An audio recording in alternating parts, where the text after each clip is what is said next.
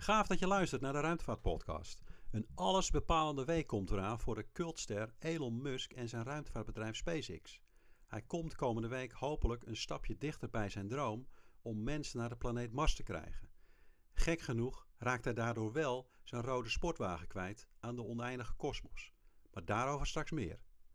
Welkom bij een nieuw seizoen en daarvan de eerste episode van de Ruimtevaart podcast. Ik ben Erik Laan van ruimtevaartbedrijf Ion Orbit en ik breng u graag op de hoogte van het reilen en zeilen van de ruimtevaart. Terug naar Elon Musk. Ik ontmoette hem eens in het echt in 2004 tijdens de IAF, het jaarlijkse internationale ruimtevaartcongres dat toen in Vancouver, Canada plaatsvond. Een beetje schuchter, maar zeer voorkomend en natuurlijk op en top gedreven over onze gedeelde passie, de ruimtevaart. Hij was toen net gestart met SpaceX en bouwde aan de Falcon 1 raket. En ik weet nog dat er heel wat conservatievelingen achter zijn rug om praten dat het allemaal maar niks zou gaan worden. Inmiddels weten we wel beter, maar is inderdaad de Falcon 1 in de mottenballen beland. Maar daarover straks meer. In plaats van de Falcon 1 is de veel grotere Falcon 9 raket ontwikkeld, die inmiddels een geduchte tegenstander is in de lanceerdersmarkt tegen giganten als de Delta IV en Atlas V raketten van de United Launch Alliance, de Europese Ariane 5 en de Russische Proto-raket. Het meest bijzondere aspect van de Falcon 9 is dat de eerste rakettrap kan worden hergebruikt. Na aflevering in een beginnende baan om de aarde van de tweede trap met de satelliet daarbovenop, laat de eerste trap los, remt even fors af en vliegt daarna eigenhandig naar een klein postzegeltje in de Atlantische Oceaan, om daarop veilig te landen. Werkelijk een huzarenstukje. Maar nu dus de Falcon Heavy. In feite is deze nieuwe raket niets meer of minder dan een drietal Falcon 9 raketten aan elkaar vastgebonden. En moet je natuurlijk zorgen dat ze tegelijkertijd ontstoken gaan worden. Falcon Heavy wordt de zwaarste raket die nu op de markt is. Hij kan 2,5 keer zoveel lading in een lage aardbaan brengen dan bijvoorbeeld de Delta IV Heavy. Dat wordt dus straks wel wat spektakel tijdens de lancering, want dat gaat natuurlijk met de nodige power gepaard. Het is overigens nog niets in vergelijking tot de machtige Saturnus V raket, die in de jaren 60 en 70 de astronauten op de maan neerzetten en daarmee de Koude Oorlog beslechten. De Saturnus V kon ongeveer 2 keer zoveel lading in de ruimte brengen dan de Falcon Heavy.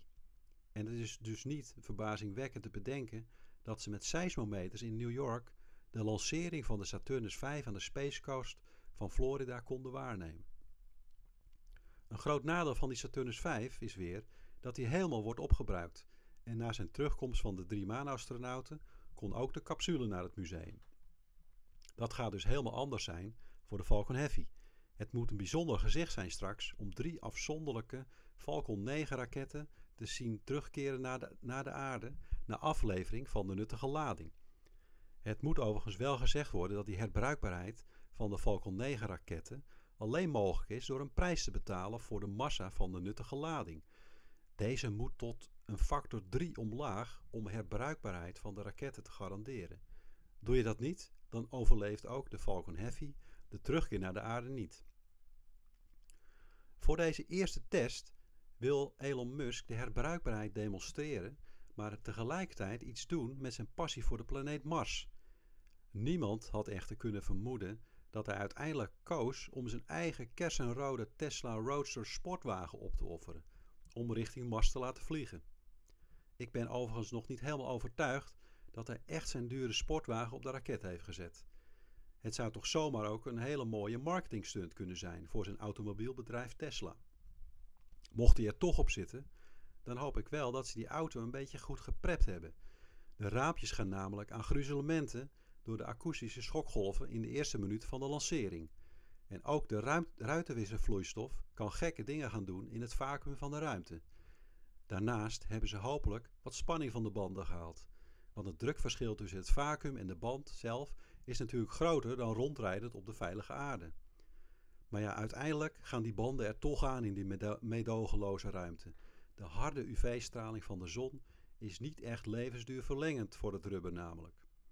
De auto wordt gelanceerd in een baan om de zon en zal een zogeheten flyby maken bij Mars. Mochten toekomstige generaties deze auto willen terughalen, dan verwacht ik overigens dat er weinig van over zal zijn. In de ruimte kunnen er namelijk grote thermische spanningen ontstaan tussen twee kanten van de auto. Als de ene kant continu in de richting van de zon vliegt en dus gloeiend heet wordt, terwijl de andere kant in de schaduw zit en dus ijskoud wordt, kan de auto wel eens flink gaan vervormen. Een andere vraag die ook nog speelt in de ruimtevaartindustrie is of er ook echt wel vraag naar de capaciteit van de Falcon Heavy is. Natuurlijk is een raket superhandig voor bemenste missies naar de maan, naar Mars of naar asteroïden, maar voorlopig is daar geen sluitend businessmodel voor en is dit nog het terrein van overheden.